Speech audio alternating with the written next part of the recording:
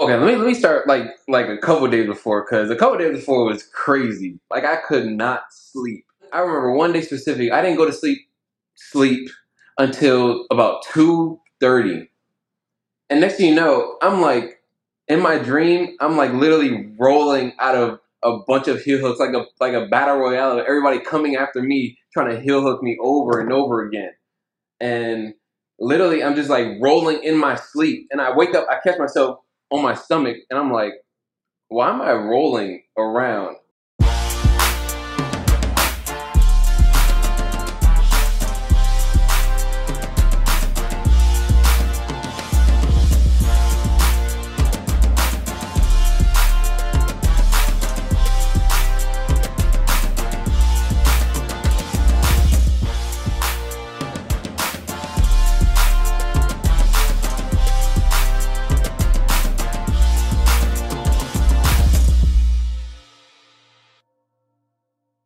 What is up, ladies and gentlemen? It is your friendly neighborhood BJJ podcaster, Rafa Sparza, coming to you with another great installment of the Grappling Hour. I am very excited for today's episode for a number of reasons. One, we're bringing on somebody who just beasted the ADCC trials. And I mean, it was an impressive run. So I'm very, very excited to talk with him, and we will do so in just a second. But before we do, a couple quick reminders. First, if you like this show, and it would mean a lot to me if you did, all you have to do to go support it is go over to hi.page/grappling hour. You go there, you become a member for just $5 a month. You can see these interviews 30 days before anybody else. And if you want to pay a few extra dollars, you can check out other bonus content episodes that are only available there, as well as tape studies with the athletes about their matches and their fights, and a segment where guests actually come on and roast my competition footage because, I mean, it's pretty funny. I mean, to me. Anyway. You can also like, comment, and subscribe. And if you don't know what you want to comment in this YouTube section or down here in the comment section, I'll give you something to comment about by the end of the video. I promise you that.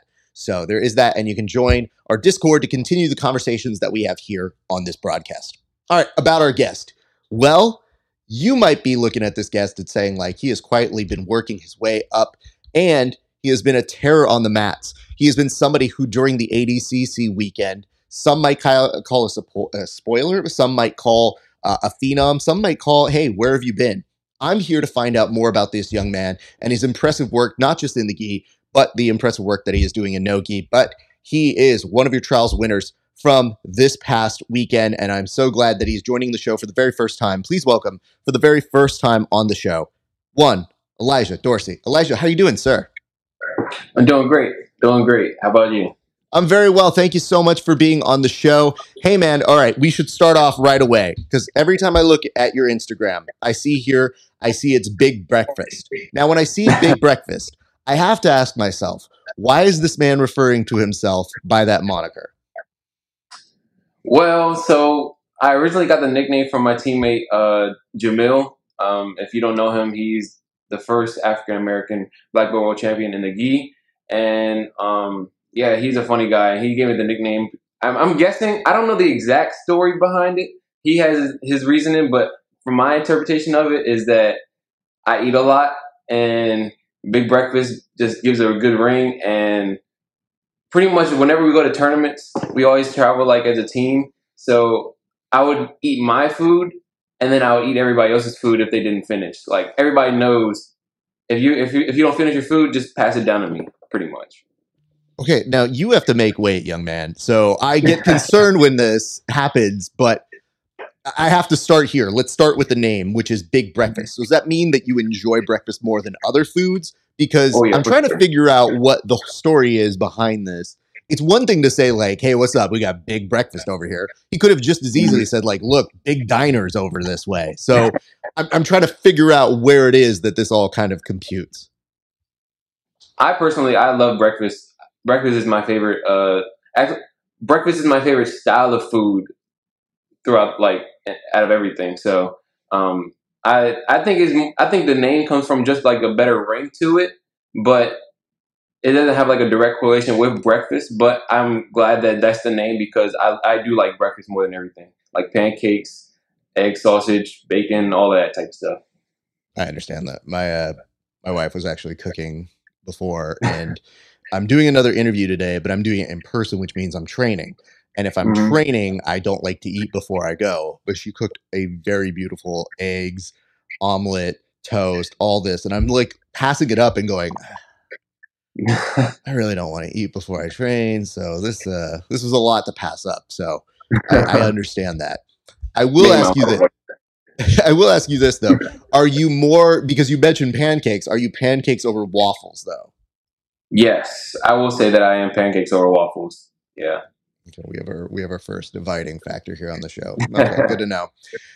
So, okay, what I would maybe emphasize here is at least get a version of this story with Mill so that you guys can go forth and tell other people this story, because when I'm thinking about it right now, all I get stuck on is when you're like, I don't really know how I got the name. I'm like, bro, they keep calling you that. That's your Instagram moniker. I hope you have a version of this that you can tell people, even if it's not the real thing.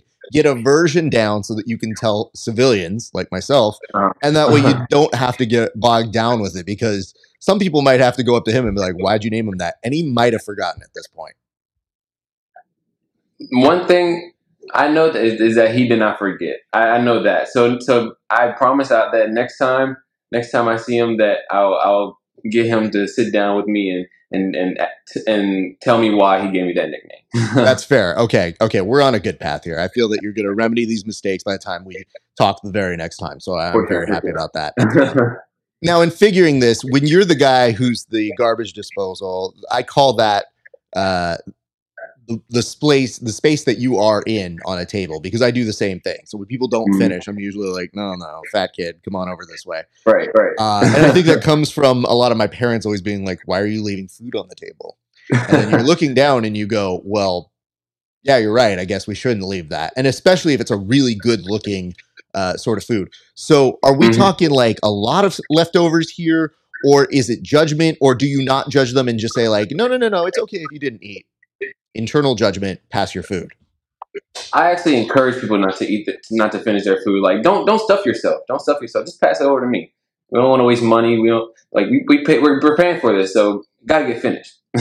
That's fair. And you know what? People don't consider this. Travel costs. Travel food is the most expensive food.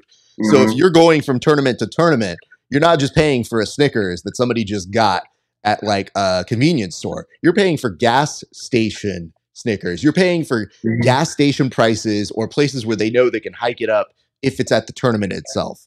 So you're actually doing a major service here, sir. I believe so too. I would be remiss if I didn't ask, what is the best thing that somebody's passed up food-wise that you have taken from them? Because there are some days when people go, do you want this? And I was like, dude, I was eyeing it the whole time. Yep, I was looking at that pasta. So what is one of the best things that you've gotten as a default? It's been so many times. So my mom, whenever we go out to eat, she most 9 times or 8.5 times out of 10 doesn't finish her food. So she always asks me, do I want the rest? But like in the beginning, I'm like, don't order too much because you know that you're not going to finish. So then she just ends up ordering anyway, and then she gives it to me. So, but to say a specific thing, I mean, off the top of my head, I can just say like anything from a diner. Like the diners low key have like really good breakfast, and whenever I go to the diner, I always get breakfast. I never get lunch or dinner from a diner, just because they have breakfast on the menu and there's so much to choose from. But yeah, probably just like some like really good pancakes or something like that would be my favorite thing. Okay, now I'm starting to figure out something. You might be the first kid on record to ever tell their mom to not order as much food. Like, you're the one kid that's like, Mom, you're not going to finish that. And most of the times the parents are paying, so I'm pretty sure you're doing her a solid and being like, hey, real talk, Mom, I've seen how much you put away. It's not going to happen. You're going to have 75% of that. Exactly. So, because you enjoyed food so much, how are you so in shape? Is it the metabolism? Is it that you're working it off so much? Because you're cutting a little bit of weight in order to make your division, and you very much fool the rest of us into thinking you are very much in shape. So how are you able to maintain either a diet or stay on weight whenever you're competing? Now that is a very good question, because even like dating back to when I was younger, like there's one Kids Pan story. I think it was my second year at Kids Pans. I had to get moved up last minute a weight class because I was I was cheating on my diet plan that I was given. So, but I was definitely lying about what I was eating. Like I would be snacking on things. So that's why I didn't lose the weight how I was supposed to. So I ended up getting moved up. Um, and that kind of, not gonna lie, still uh happens now. Like I'm a snacker. Like I definitely snack a lot. So it's hard, but I know how to like really turn into gears to like get really strict when it's in crunch time. So like I would say this past HCC trials, I was definitely eating some things that I wasn't supposed to eat until the week of, and then the week of I kind of like was really on top of what I was eating, and made sure that I like to put like weight goals for each day between like how much I want to lose during training and stuff like that. Like I kind of know my body. It's that I guess that's what it is. I just know like how much I can lose from training and sleep and how much food I eat. So Okay. Other shows won't ask you these questions, but I will, because this is the part that I relate to most. I can't relate to winning ADCC trials, so that's out the window. But what I can relate to is the snacking part. So when you say you're eating things that you're not supposed to, I need to know details. I need to know what exact foods are the ones that are tempting you. Like if you're looking at it and it's talking to you and it's like, hey man, you can eat me. It's totally cool. What are those foods that are speaking to you, sir? candy, candy. Gummy bears, like Skittle gummies, all those gummies. They just have a place in my heart. You know what I mean? Like if you took an X-ray of my heart or whatever it is of my heart, a scan of my heart, it'll probably be a big gummy bear. I want to tell you this, and maybe I can absolve you of a little bit of your guilt. I have interviewed people for years, and especially MMA fighters, when they're cutting weight, and I've asked what they crave the most, they say gummy bears. And by and large, it is one of the highest things. And it baffles me, because whenever I'm thinking, man, if I was fighting, what would be the thing I'd want? I'm thinking like steak or some chicken or like a pizza. And every one of them is like gummy bears. And I go, of all the foods, that's the one that's near and dear to your heart. So what is it about the addiction to gummy bears when you could have all those other foods? You could have pancakes, you could have all those other foods.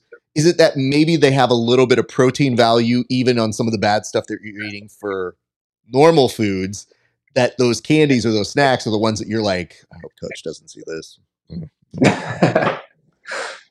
So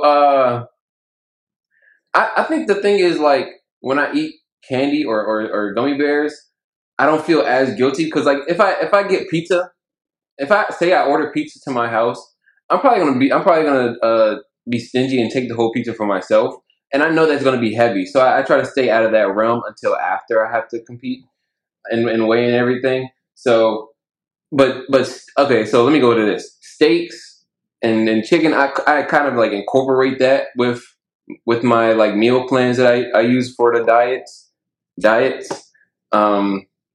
But like candy, I'll feel the guilt. Like I'm like, I know I'm not supposed to be having this, but I can have a little bit. So I get that little bit, and then if it pleasures me enough to where like, okay, I got this amount, but now I gotta chill out. So like I'm not gonna eat too much of it as I would with pizza. Like, cause I can't just eat one slice of pizza. It's just hard. Like, unless there's only one slice left, I can't just only eat one slice. You are going to be the most practical grappler I think I have met in some time, because you looking over and be like, I would eat a whole pizza, but there is one slice left, so I'll do it. Yesterday, guys, we got together, we watched the fights, we did a little broadcast, and when I'm on air, I can't really eat. And I do occasionally, if we're on, like, for ADCC trials, I was 100% eating on air while watching you guys and making comments, because it's a marathon. So I'm on for 8 hours Yeah. straight. Mm-hmm. Yesterday, I get off air and they have a whole bunch of Domino's pizzas. And it's not my number one, right? Yeah. But because I hadn't eaten all day, it's that kind of like, it's been out for an hour, it's questionable, there's no microwave. And I'm staring at it and I'm like, is this good for me? Should I be eating this now? And I'm asking this question after I've already downed 4 slices. So I think I understand where you're coming from in terms of the, oh, I'm just going to eat it because it can't go to For waste. sure. Facts. Yeah. Okay, so now that we've gotten that out of the way and we've discovered a little bit about you, I want to start getting into what does ADCC prep look like for you? When does like a camp set in? When are you starting to get like what you would consider training specific to that? So, so my line of tournaments since I started training, like focusing on ADCC was okay. So after Gi Worlds, that's when I started, or I got like a week, and then I got right into training at the No Gi for ADCC and doing like the rule sets and everything. So since then, I've competed at Orlando Open, IBJJF Orlando Open, Arizona, the ADCC Open, Arizona Open, and the Chicago Open. I competed at AJP the week after Chicago Open, and then ADCC Trials. So I would say the really specific training happened about 3 weeks before ADCC Trials, where it's like right after the AJP because I was still in the gi. So we got like really down and deep into like not conditioning. I mean, I think I was already conditioned, but the specific conditioning and specific mindset of how I want to approach the matches and everything for ADCC, that like about 3 weeks, I would say. So, okay. Well, I mean, hold on. I'm doing the math here. You're not wrong. It's not because you're inactive. Nobody's going to think that. It's just thinking that what you would consider camp is 3 weeks would sound crazy if you didn't take into consideration all the other tournaments and stuff that you're doing year round. So it is just a little bit of a switch. What in your mindset is the biggest switch? Because not everybody is doing both gi and no gi. So in your head, like, what is the switch that we're flipping when we say we're going like, all right, we're done with IBJJF. Now we're getting into a little bit more of our ADCC prep. Oh, let me actually backtrack this. I would say the camp was probably 4 months. Let's just go with 4 months. Okay. I started training ADCC and like for the ADCC rules 4 months ago. So I'll say 4 months, but I won't because that sounds kind of like arrogant to say 3 weeks of camp is like. But I'll be honest with you, and I want to make sure you understand this. Mm-hmm. It may be that the intense version of it is without everything else. Maybe you've given up gis and all that sort of stuff, because it'd be different if you weren't doing your gi training and you weren't competing at a very high level. But like, there are a lot of practitioners for ADCC specifically who do not even get into a gi, like ever. So that's their kind of bread and butter. But the fact that you're doing both means that you do kind of have to carve out time. So having said that, what do you think is that biggest switch that you're hitting when you are going from like, all right, cool, we're going back to that IBJJF style now, or we're going to the ADCC style? I would probably say right after the Chicago Open, because that's when I realized that the clock was ticking fast and for until the ADCC trials. Yeah, so that was that like about a month ago. That like the tables really like turned to, okay, now I gotta, everything I do from here is for the ADCC trials, like all the keep going out of bounds and everything like that. Like trying to dive for submissions. Yeah, that type of stuff. Let's talk about that, because that was a big sort of area for contention at this tournament. And yesterday I saw a text that you had. There was a little bit of a text chain between you and Coach that said, I shouldn't have to say anything, but if the match goes off the mats, we do not stop.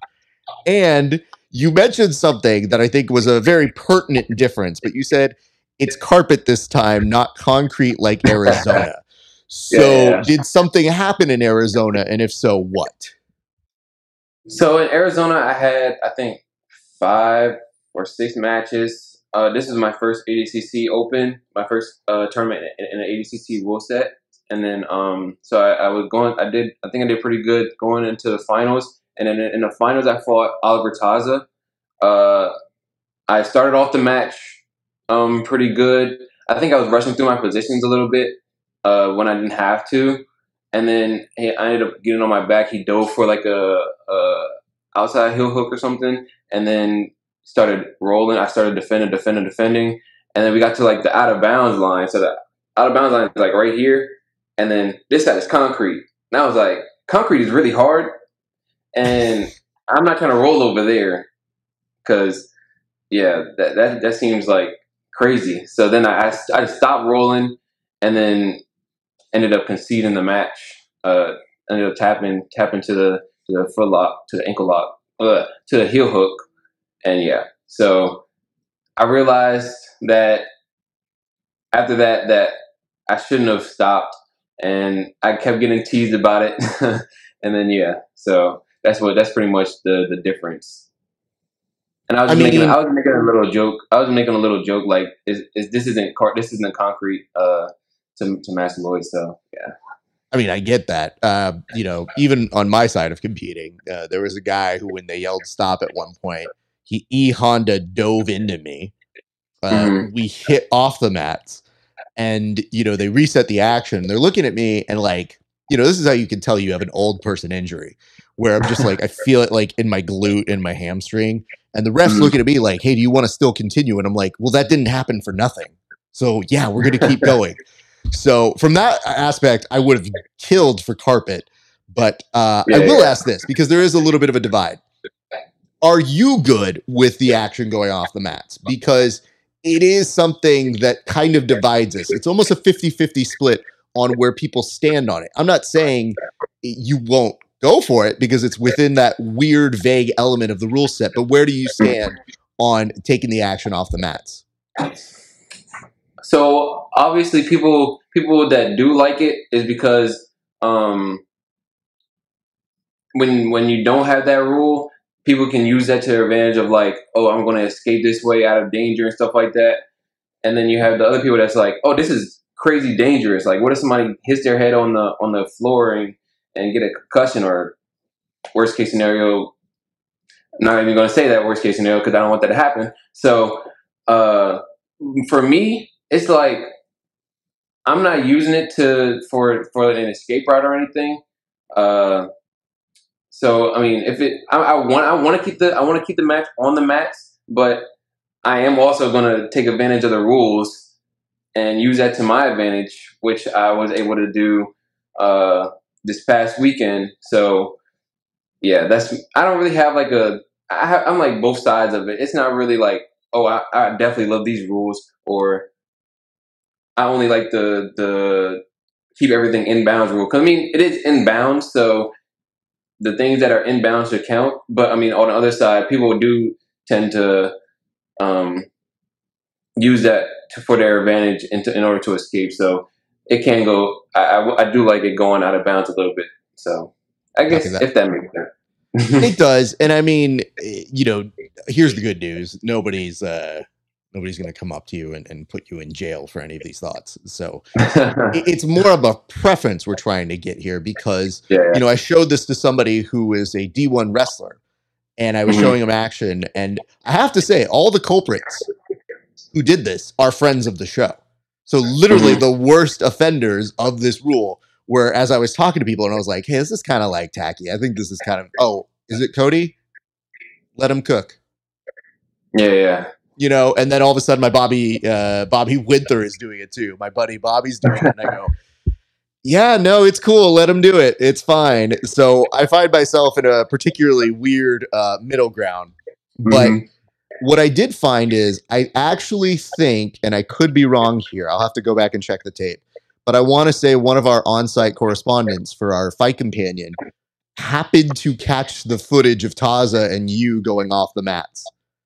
Oh, really? And Yeah, and I want to say at some point I was like, oh, well, the one thing I hate as an audience member is I don't see what happens. The cameras don't move with the action. So legitimately, there's a whole bunch of action where we're just like, did the match end? Where are they?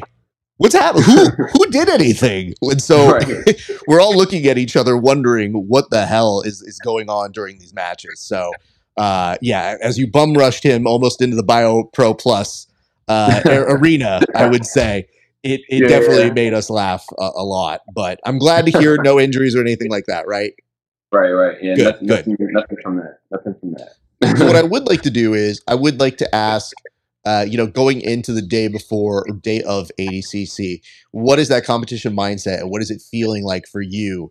You know, you put in all that work, you put in the prep, you obviously got some reps in at the ADCC Open in Chicago, and now it's starting to be a real thing where I'm sure your competitive success in previous tournaments has helped to make you feel like comfortable, but this is a different beast. And you mentioned it was your first time doing the ADCC rule set, but you could have fooled the rest of us because you looked very comfortable and very good in your matches there. But I'd like to know, what did the rule set and the vibe and the atmosphere feel like going into the tournament that day? So you said the day before, right? Yep. Okay, let me start like a couple days before, because a couple days before was crazy. Like I could not sleep, literally. Like I would go because training will be from 8:30 to 10:30, where I do the Nogi ADCC trading. It'll be from 8:30 to 10:30 at night. I get home probably around 12 because linger around some time, wait for everybody to go home and stuff like that. And then I get home, get home at like 12, maybe 11:30. Then I take a shower, all that type of stuff. And then I get in bed about like 12:30, depending on the day. And I remember one day specific, I didn't go to sleep until about 2:30. And next thing you know, I'm like, in my dream, I'm like literally rolling out of a bunch of heel hooks, like a battle royale of everybody coming after me, trying to heel hook me over and over again. And literally, I'm just like rolling in my sleep. And I wake up, I catch myself on my stomach, and I'm like, why am I rolling around? And this from the dream. So then I stayed up until 7:30, I think, that day, that morning. I went back to sleep, and then I woke up at 9, and like I'm over here, like, what the heck is going on? Like, I guess this anxiety, or like, I guess that dream had me ready for the tournament. I guess because I didn't get heel hooked, thank God. But yeah. So well, I'm not a licensed therapist or psychologist here, but it does sound like your body was being like, yo, you think you're sleeping? No, we're drilling, fam. Like, right. You don't get to go to sleep. We got to be drilling because we don't want to get this. And it's possible that because there was a little bit of you getting caught off the mats before, that it's a possibility that you got to be ready to stop, drop, and roll to get out of that heel hook. So right. I think in your own way, as you, like many other athletes, look at all the possibilities and all the things, you want to be as prepared as possible. But maybe, and just maybe, because your sleep got a little rocky, the part where you're supposed to go into deep and REM sleep turned into, oh, we're still drilling because you want to be productive while you're still up. And it started to bleed together. So that the moments where you were starting to go, your brain was like, no, I'm still doing some math here. I'm still figuring out what happens if this happens. Yeah, that's pretty much a sum of it. And then you said the day before, right? So the day before, what is that, Friday? We drove up. Me, my brother, my teammate Q, and Angelo the truck. He also competed He was in the 88 kilo division. We drove up on Friday. Got up there about 7-ish, and I kind of had like a pretty lax mind going up there. I was more concerned about my weight because I mean, I wasn't really concerned, but I was like, I wonder how much I weigh, because I know I weighed like pretty light the morning of, but then I was eating, and then I didn't check my weight until I checked in. I actually weighed in, so that's the main thing that was on my mind. But other than that, I try to keep a lax mind, try to have like regular conversation with my boys, and yeah, I didn't really try to think about it too much because I was just like, I'm gonna just go in here and what happens happens, and I'm gonna just do my best and see how it goes. So I had a good night's sleep. I didn't stay up too late, knowing that I had to get up really early in the morning. So yeah, I didn't go to sleep too late. I didn't have any like anxiety going to sleep or anything. I didn't roll over. Actually, I think I did smack Angelo while I was asleep, but that's besides the point. Um, but other than that, I didn't have like any crazy anxiety or anything. Uh, Q and Corey, they didn't compete, but they were like really good corner, like in my corner and everything. And they were playing 2K that night. So like I was amused while I was going to sleep. I didn't like they helped with me being entertained instead of being thinking getting in my own head and being anxious. So I think I was pretty laxed. Which 2K were they playing? 2K. They were playing 2K23. I haven't gotten 2K24 yet. Okay. NBA. Thank you. I had to figure. I Yeah. was like, wait, which one are we playing? Because I mean, I know a few 2Ks, so I was just like, oh, okay. But having said that, is it tempting for you to want to get in a game, or are you still on the side and being like, I can't cross the streams here. I got to just be in my own lane. So Q and Corey, they have the funniest like back and forth in competition. Any game. Like yesterday, we were playing Connect Four, and they were just going back and forth, back and forth. It's hilarious. It's like it could be a TV show, literally. So I don't be worried about like playing all the time. I just be ready to watch them go back and forth, talking trash to each other, and it's so funny. So yeah. Okay. So the video games, maybe you're not getting as involved with tournament time, the off time. Are you still kind of a viewer of what they're doing, or are you a participant? Because part of me is thinking, I'm like, if you are saying what you're saying right now, it's almost like you don't want to interrupt a good thing, and you want to have the ability to laugh at them from the sidelines. Yeah. I rather view them. Like if all of us are together, I rather view them, watch them play. I'll beat them real quick if I want to, but I mean, but other than that, I'm not like a huge trash talker. Like I'll say like some slick stuff about like things. I'll say some slick stuff like Tim Duncan. Tim Duncan, he's known for like saying like little slick things of trash talking, but other than that, I'm not like a huge trash talker. I'll get in their face like sometimes, but other than that, they go back and forth like it like two dogs in the wild just going back and forth at each other. It's hilarious. I'm glad that you're able to separate your version of high competition to being like, you know what? I'm not going to waste my time here. Like, I know where I want to be highly competitive, because some athletes, and they sound like those type of athletes, they don't stop. Like, everything is highly competitive. If one thing's competitive, it's all competitive. And so Yeah. those are the people that I'm like, my wife likes to say this with me. She goes, you're only competitive with 10 people. Like, everybody else, you're a pretty good sport. You're like, you got me. Or, oh man, I won. Whatever. No big deal. She goes, but if it's one of those 10 people that beats you, you're like, set it up again. We're not Yeah. leaving. No, And that's so, how I am too. I'm like that.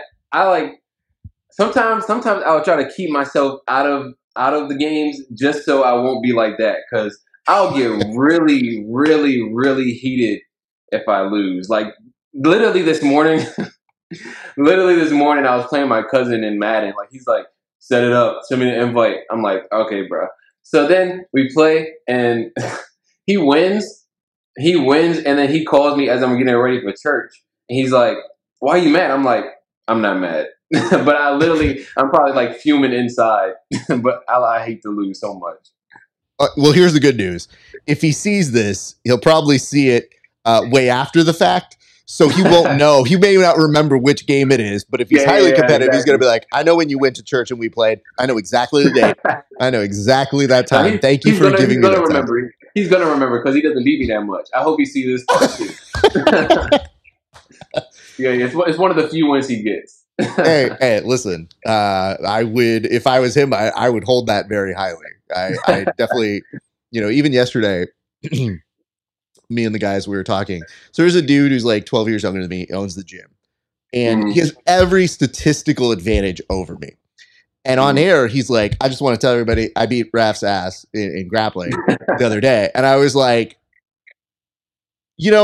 points wise, yeah, you did.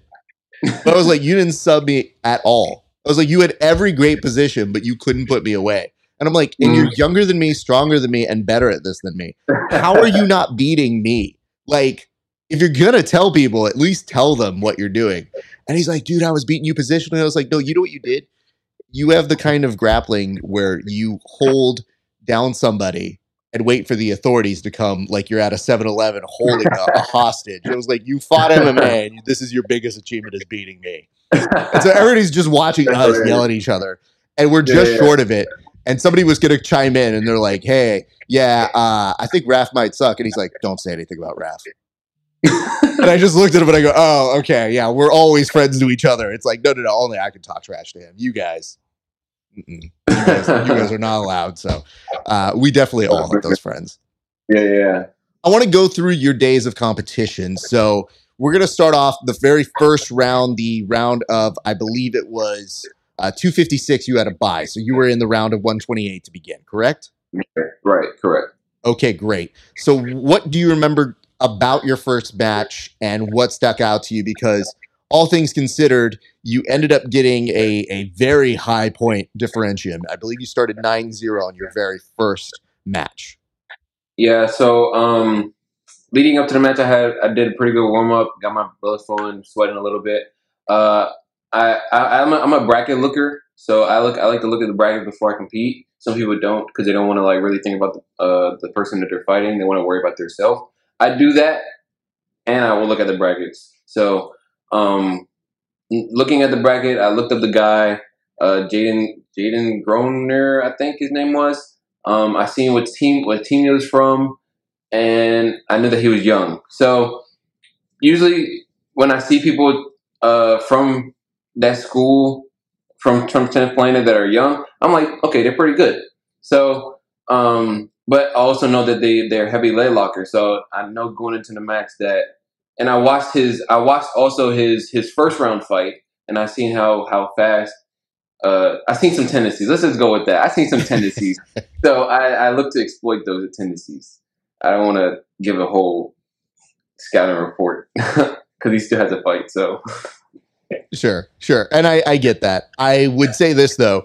To start off that day, it feels pretty good to do that. But then you go into your second match and you've already got a submission win coming out here. Do you mind telling us how you were able to get that submission in your second match? so the guy ended up going for a takedown. I was looking to get a guillotine as he was taking me down, but I didn't get it. I couldn't get my grip. So then I ever since I was a kid, I liked playing in closed guard. So I felt really comfortable in my closed guard. I ended up going for like a wrist lock that a lot of people didn't know that I had, but I did have a wrist lock. And then I ended up sweeping him over to mount, but I also got over his arm. So then my favorite submission is the triangle. So after I felt I had one arm in, one arm out, I was like, I know what I'm going for, and I'm going to get it. So I ended up finishing the triangle. Nicely done, sir. That was a very, very good beginning. So now we get to the round of 64.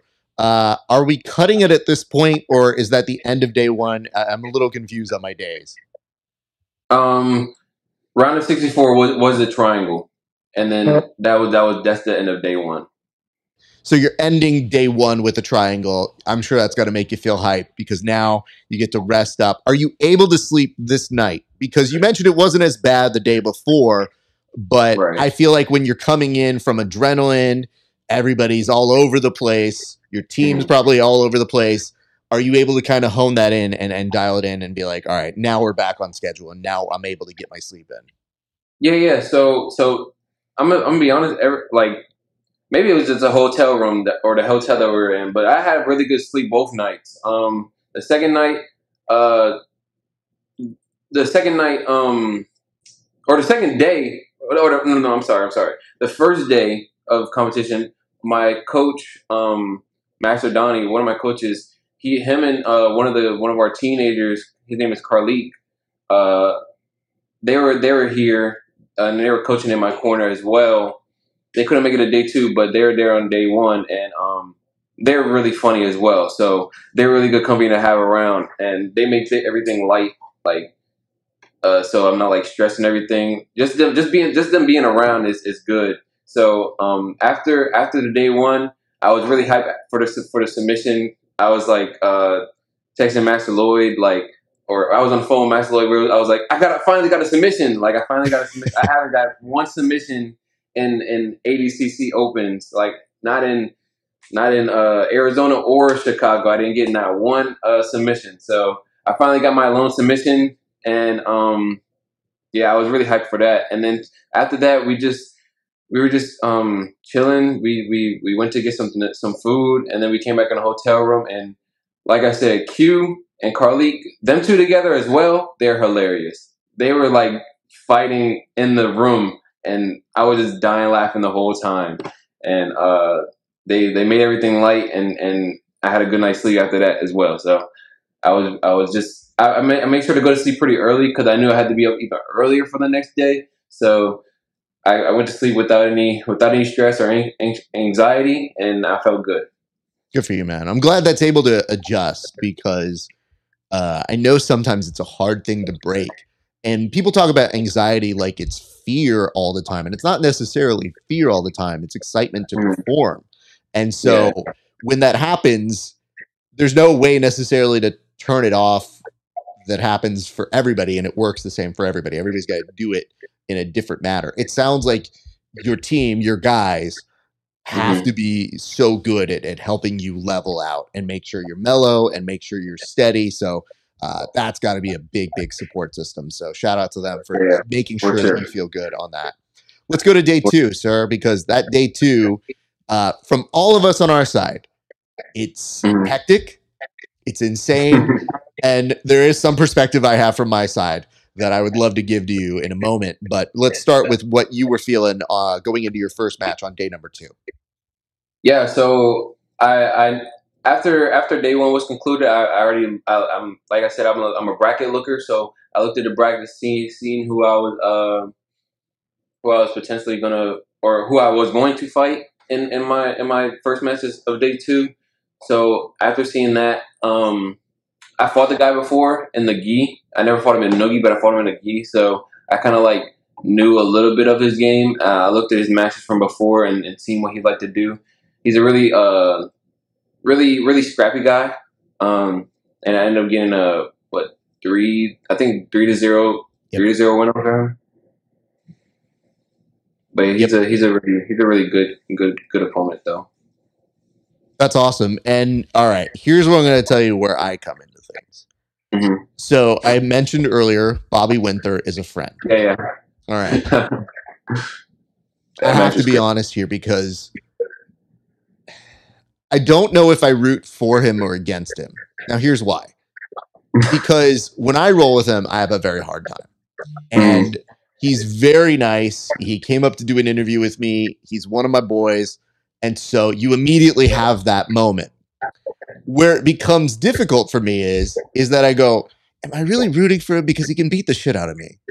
So it is kind of nice when I see somebody like you who's way more better at taking a lot of advantage of what he can do, that I was just like, I don't know you that well, but he's my boy. So legitimately, I think you see me on air when I was going over it being like, yeah, good for him. It's about time somebody beat him up because I can't. And, I love giving him mess, but he's definitely a very good friend. And that was a great match, man. I have to give it to you. Both of you guys, exceptional at what you do, and you were able to get the edge. Tell me about your recollection from that fight. Oh, man. So, well, let me start to think. From the gate, I knew it was going to be a tough match. Just like seeing his movement, feeling him gripping and everything like that. Felt that he was like more of a stand up or top player, not more of I'm a pull guard without grips guy. So I knew it was gonna be a fun match. So we ended up like, I'm sure people have seen videos on Instagram of us in like a mosh pit on the carpet with him almost taking my back and then almost arm me, but the time ran out. I don't even know what to say about that match. That match was just crazy. He's definitely super hard to score on, super hard to submit. And yeah, I don't have anything else to say, but yeah, he's super tough, super tough. It's all good, man. I've considered him a friend, and I rolled very hard with him, and it did not always go great for me. But I do like this though, because I saw on one of the posts that you were putting up about going off the mats. Mm-hmm.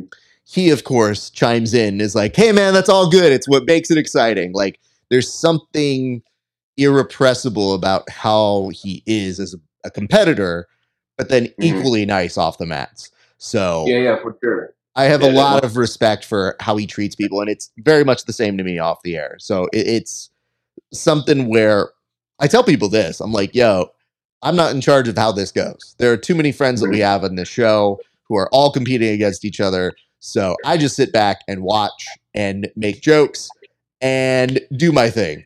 But how you guys go out and do it, it's awesome. And you guys were able to put up some very exciting action. I will say this, though. We put up a poll, a very unscientific poll on our Instagram. And we said, how do you guys feel about going off the mats? And Bobby voted, no, it's okay. And I go, you don't get to vote. We're talking about you.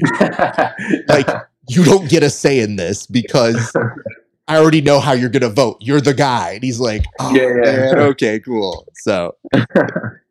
But yeah, after the match, he was super, super, super nice. I can't say anything bad about him. He was really, really nice after the match. But yeah, he's a really good person.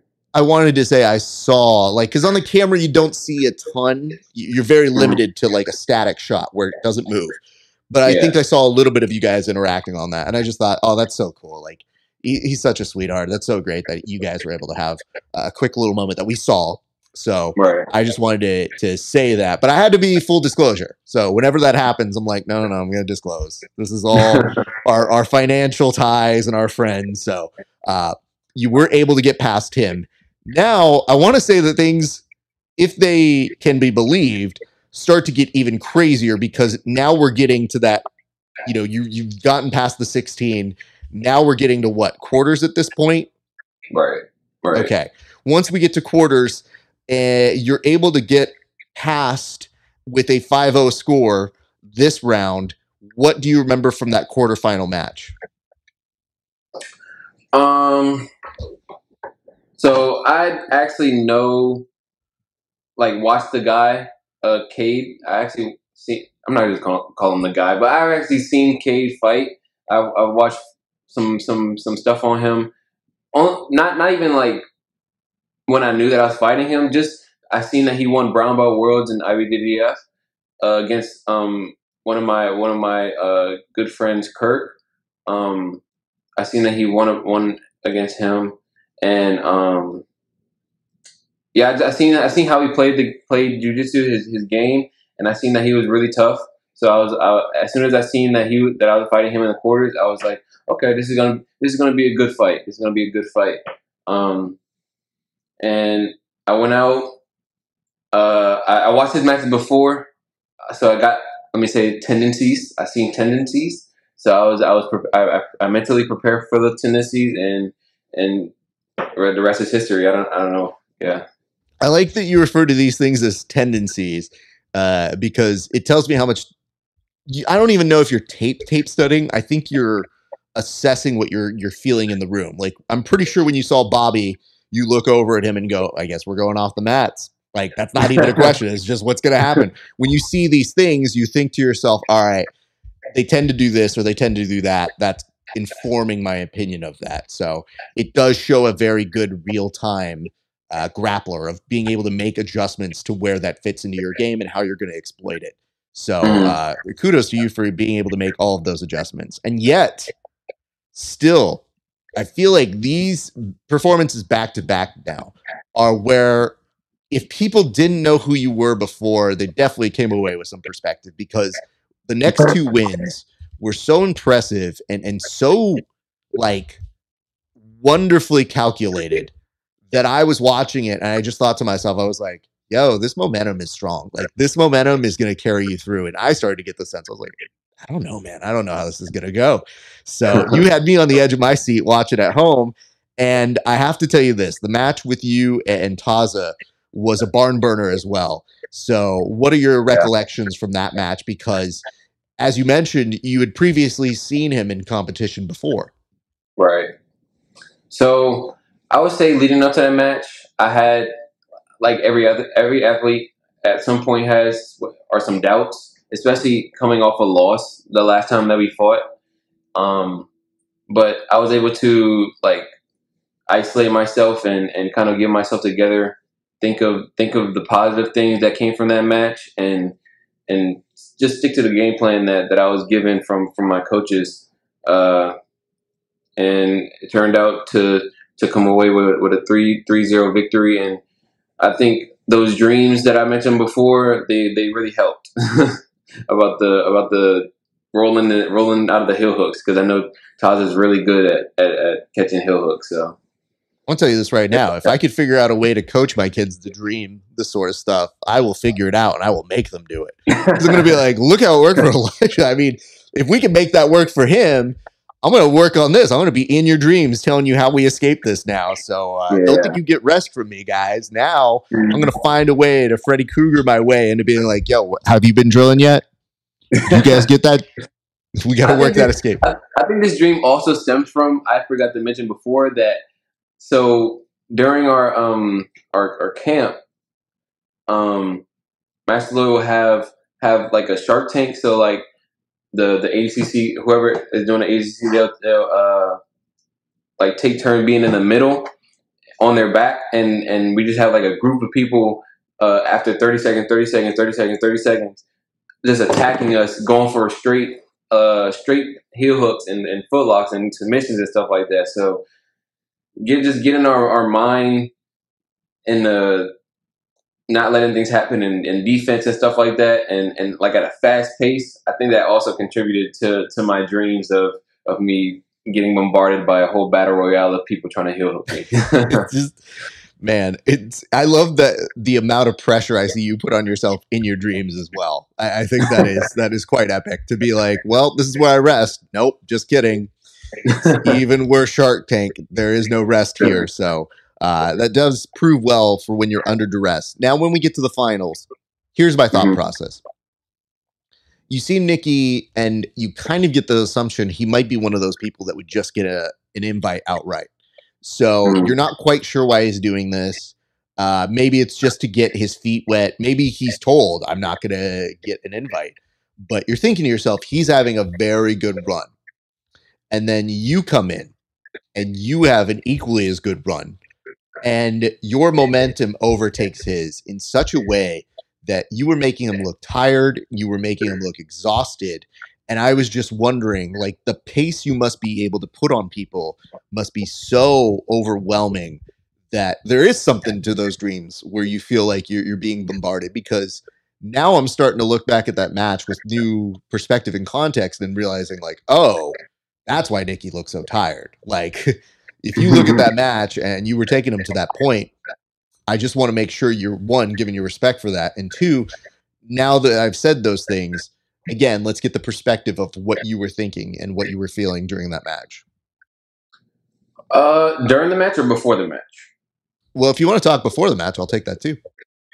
So before the match, after the semifinals were done, we went down to like the lobby area or the cafe area, and then we came back up I actually sat like in a certain part of the hotel, and it was just like thinking about taking everything in for like in the moment, and just getting myself ready, like breathing techniques to make sure my heart wasn't beating out of my chest. And then when we went upstairs and the finals were going on, I did my warm ups and everything, and then I got text about the game plan that I should focus on for this fight.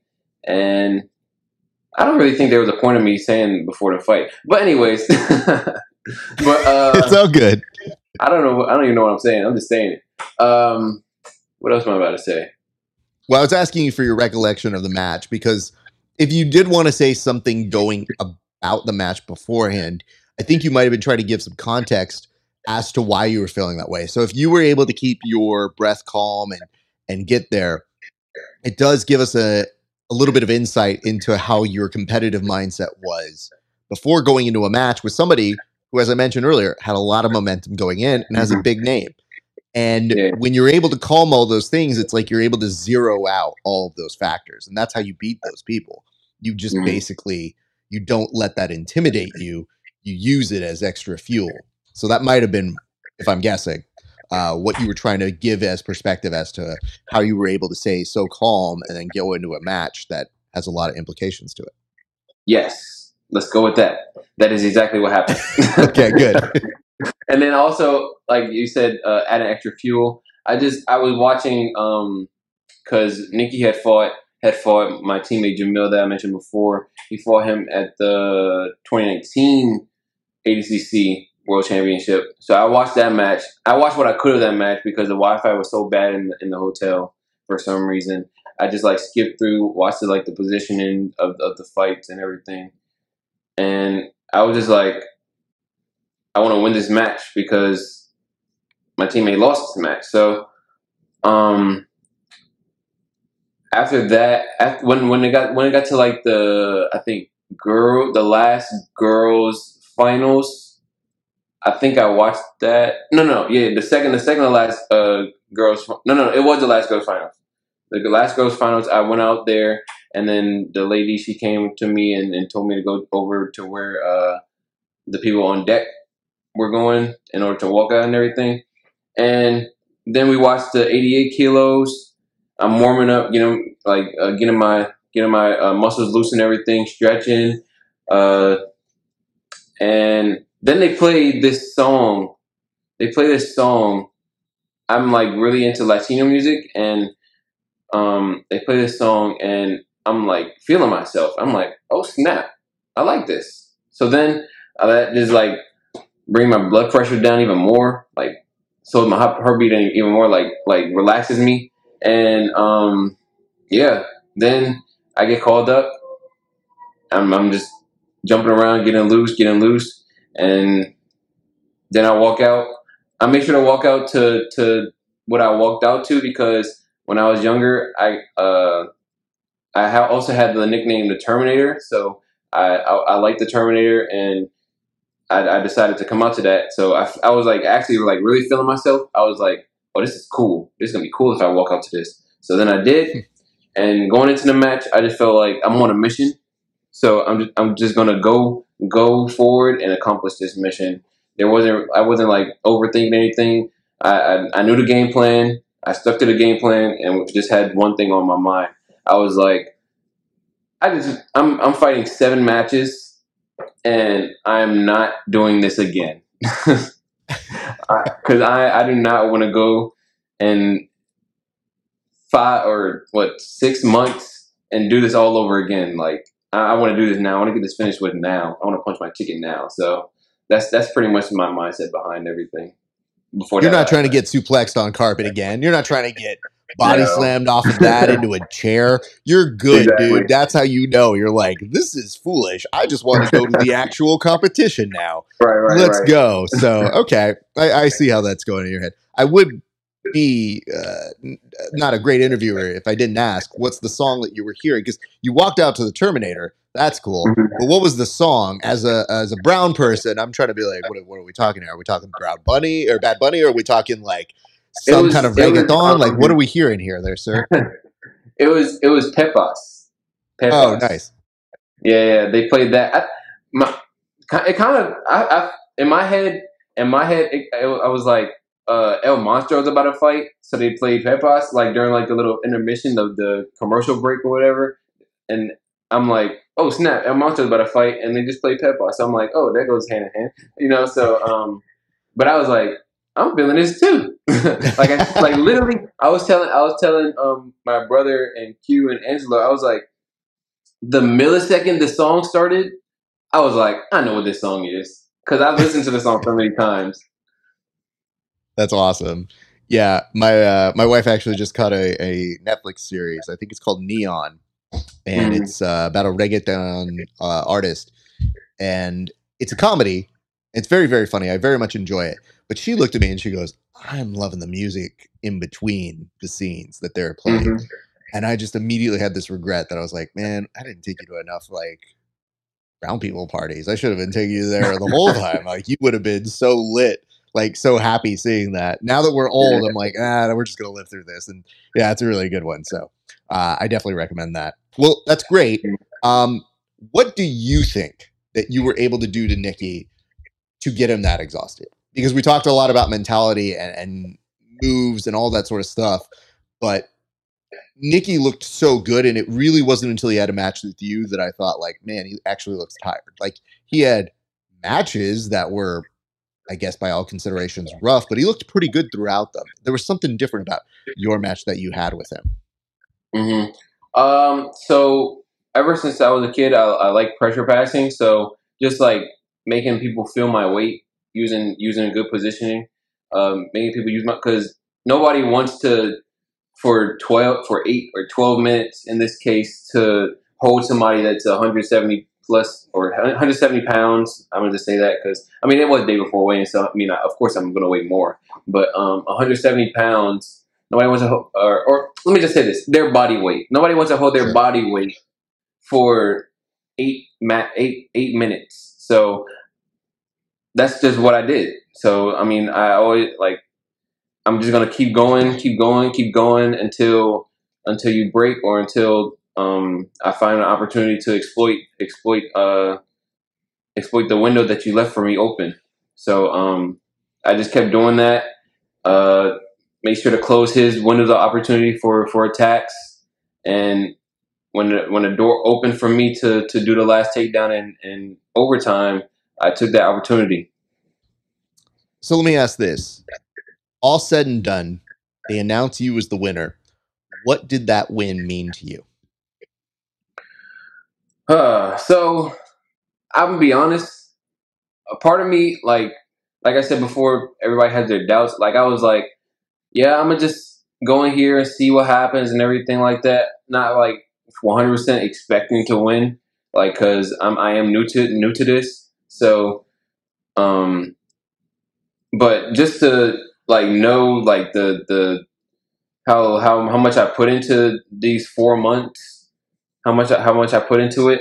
I was just like, dang, this like really just paid off like this. Like I'm actually going to Vegas to ADCC Worlds, and I'm gonna be one of 16 people in my weight class to get the opportunity to win and be crowned champion. So, um, like I was really hyped.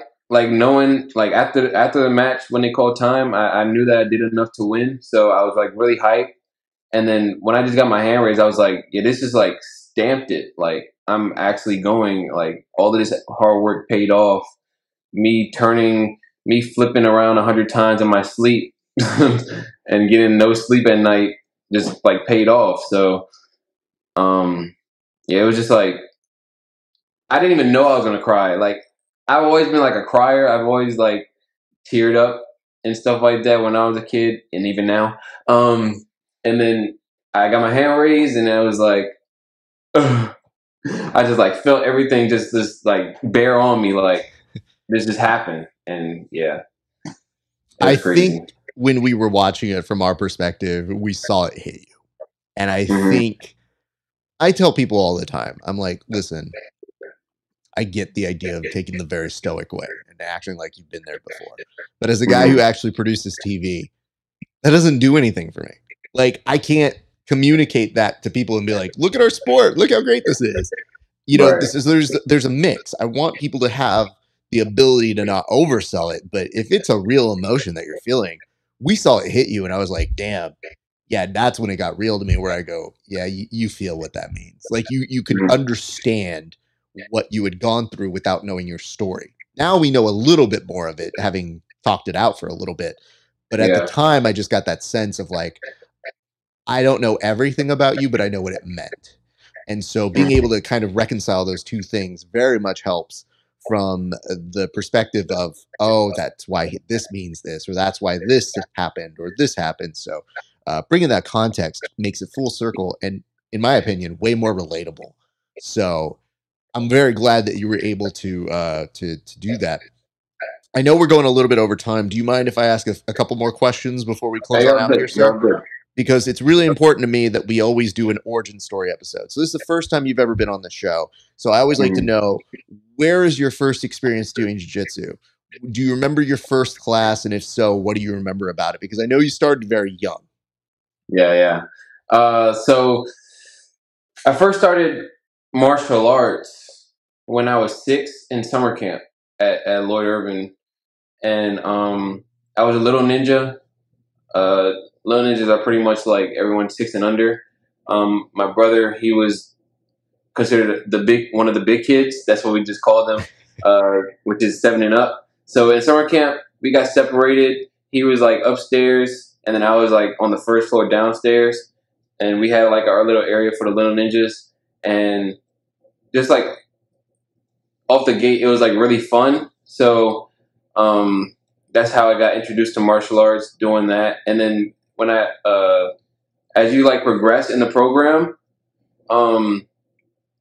you get promoted to what's called the Masters Club program, where it's like more advanced kids, more advanced techniques that you are learning and everything, and you get introduced more to jiu-jitsu. So at this point, I get introduced to jiu-jitsu. I like it. I'm doing pretty good at it in the classes and everything.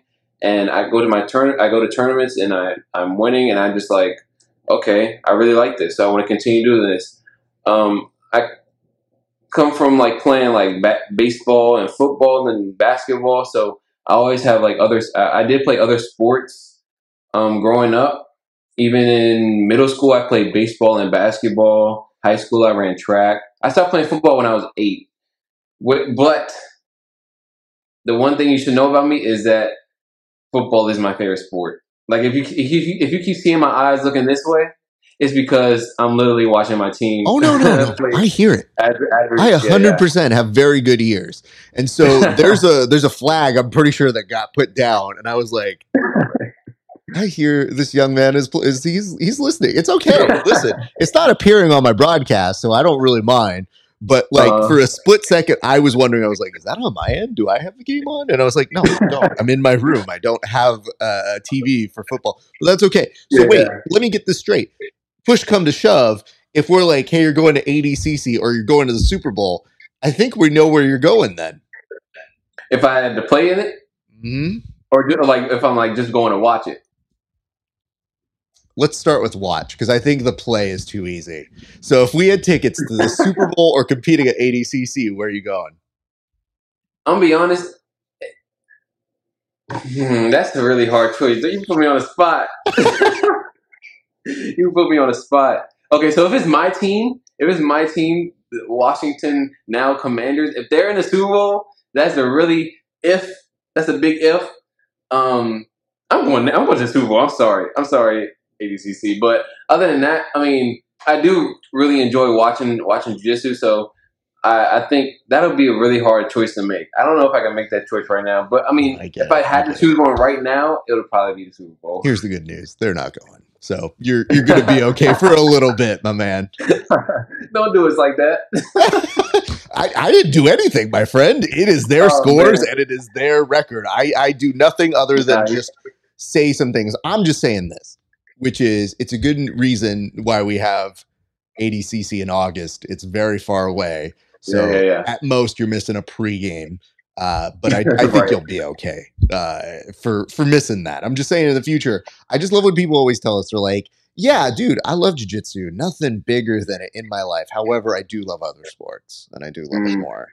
So I always have to take a moment to be like, I understand why. What I think we have to do is I think we have to continue building and building and building so that we make it a little bit better. And the presentation isn't fully there, but it's getting there. So we're starting to make efforts into that sort of a thing. What I would ask is this. So what is the first move that you remember getting? I'm going to take a big guess here. And I'm going to say, is it a triangle? Because you mentioned such love for the fact that you got a triangle. I'm wondering if that extends all the way to when you were a kid, or was it another move?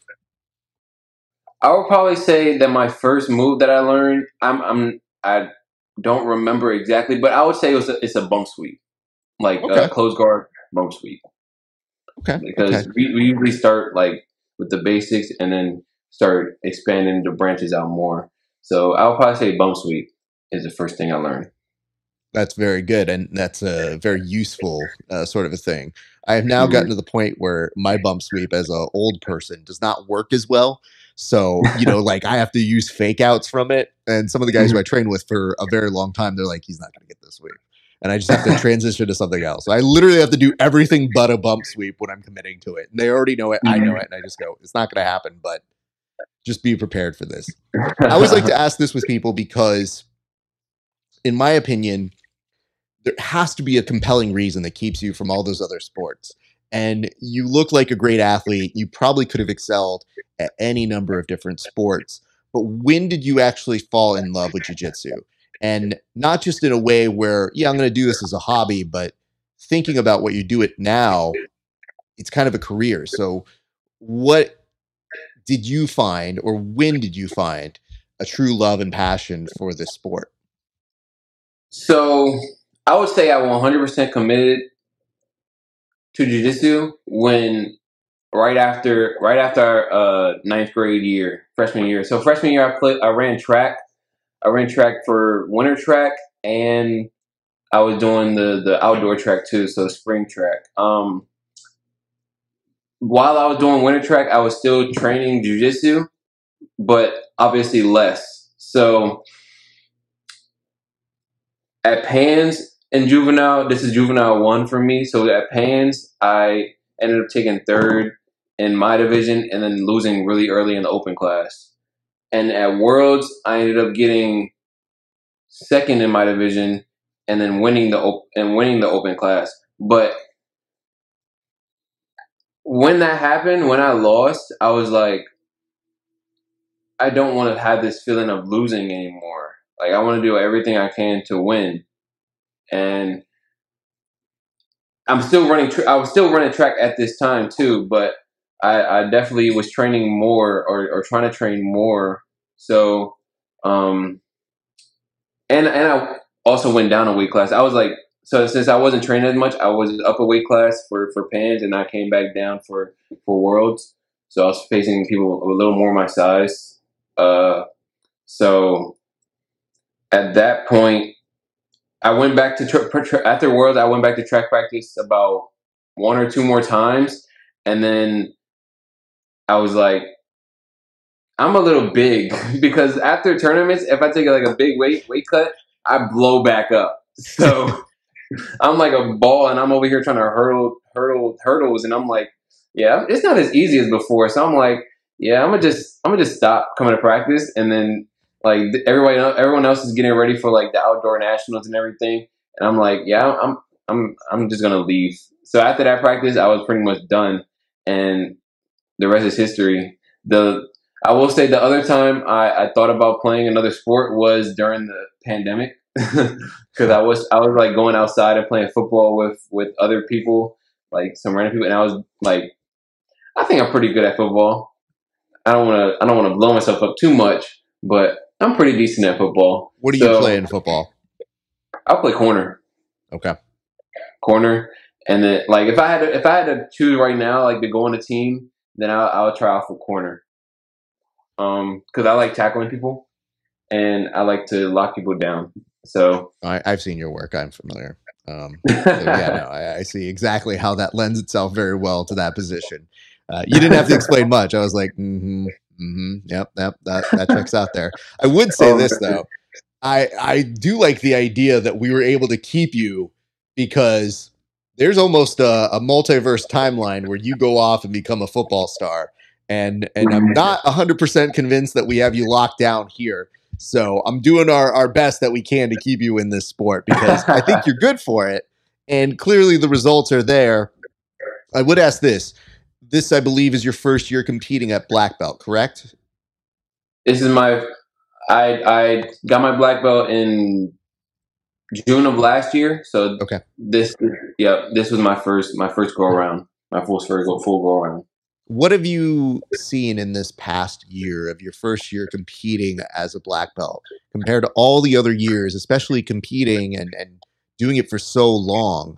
Like, what have you seen in the jumping competition, or just the level of competition that you've seen from your perspective? I would say the level of competition is it's like it starts all over. Like you're at the top of the color belts, uh, and then next thing you know, you have to start all the way back over, and you're fighting to get to back to the top at black belt because it's like a whole different animal. People are putting their lives at black belt. They're putting their lives into this, and they live or die for their jiu-jitsu career. So you're like fighting with people that are fighting for their life pretty much, and you need to put in more. You need to put in more in order to get more from your competition results and everything. So um, yeah, and then other than competition, I mean, I think now at black belt, like competing at black belt and achieving things definitely opened up a lot of opportunities. Like this year, I competed at Europeans. Like I never been out of the country before, so I've competed in Paris. I went to Korea, um, and then I taught at different places.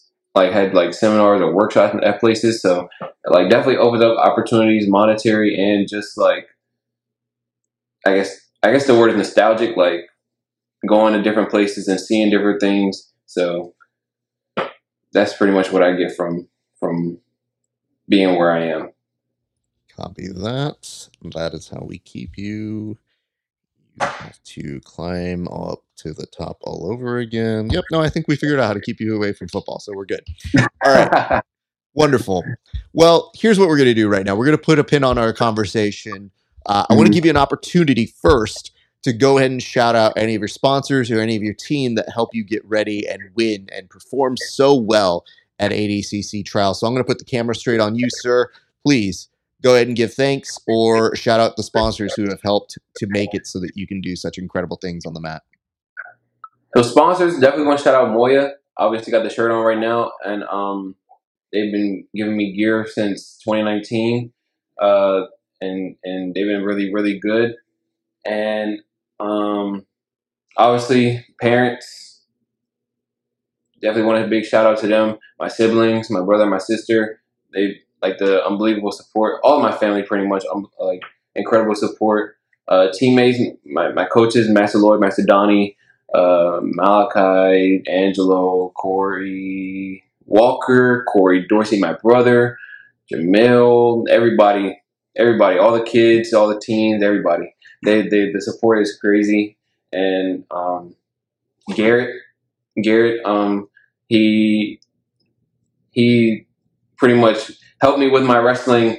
He's like a D2 national wrestling champ, so his wrestling tips and details are really good, and obviously that helped me out in the long run for the HC Eastern trials. And yeah, there's like such a long list. I can't even name everybody, but everybody knows. Everybody knows. So That's a pretty good series, though, that you just rattled off. I think you'll have appeased most people, and if they were mad they didn't get shouted out, I'm sure you're going to win other stuff. So it'll be fine. right. What I want to give you as the last kind of moment to respond to is a question which is very simple, which is, what would a win at ADCC Worlds mean to you?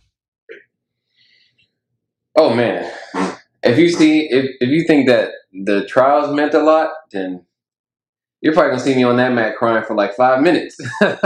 Like it's gonna be. I'm picturing it now. Like that'll mean so much because the window of opportunity, like everything is just gonna open up so big, and I feel like if my name, like I don't even think my name is big now, but it's gonna be. I'm not even worried about that, but it's just gonna be such a great feeling, like to know that I became one of the best of the best, and just to be crowned champion at one of the biggest events in jiu-jitsu history is going to be crazy. Well, I'll tell you this right now. You've already etched your name very nicely. So your name is going to continue to get bigger, but the era in which you don't think you're a big name probably stops right about now. You have put yourself very nicely into a group of gentlemen who have made very, very good impressions just by being a trials winner first and foremost. But now you're going to go on and you're going to compete at a very, very big, big tournament that not a lot of people ever get the chance to do. So just knowing that you're in that elite company alone should change the trajectory of things. So if I'm you, I'm imagining that crying in a very big way as much as possible and holding on to that, because that's a very good visual. And I think that if you know that about yourself, then you really are seeing something in the future. And if you're drilling stuff in your sleep and still trying to figure out things, I think you're bound for some success that maybe we just don't know or see just yet. But I want to tell you, man, congratulations to you. Excellent work. You have a very bright future ahead of you. And I'm very happy that we were able to do this today, my man. So big congrats to you again. And I look forward to seeing you compete at the big dance. Thank you so much. Thank you for having me on here. It's a pleasure. It's my first time, so definitely was shaking the whole time. You see me adjusting myself, trying to get myself comfortable, but definitely Hey, here's the good news, you. though. Just like you say that you pick up on tendencies, if I'm Mhm. rolling with you, I'm not your level, but I'm going to use these tricks that I know from the talking part to at least Mhm. pass guard. Like, that's what I'm going to be doing. I'm going to be like, hey, tell me about your first day of jiu-jitsu. And I'm literally going to be going to your left side and being like, all right, I think I'll pass this guard now. But let's do this, Elijah. I'm going to close this program, but I'm going to say bye to you off air. So if you don't mind sticking around, I'll see Okay. you off air in just a second. But my thanks to you, sir. I appreciate you coming on the show. Thank you. Thank you. All right, you guys, that's about to do it for us. But a couple quick reminders. First and foremost, if you enjoy the show, like, comment, and subscribe. And if you don't know what to comment on, I got a major thing that you can easily talk about right now.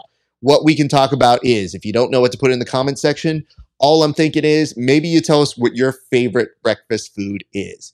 You had Big Breakfast on here a little while ago, and he was telling it was actually pancakes, which I believe it's actually waffles, because let's get into a debate about this. Pancakes are just kind of like soggy. It's not that great.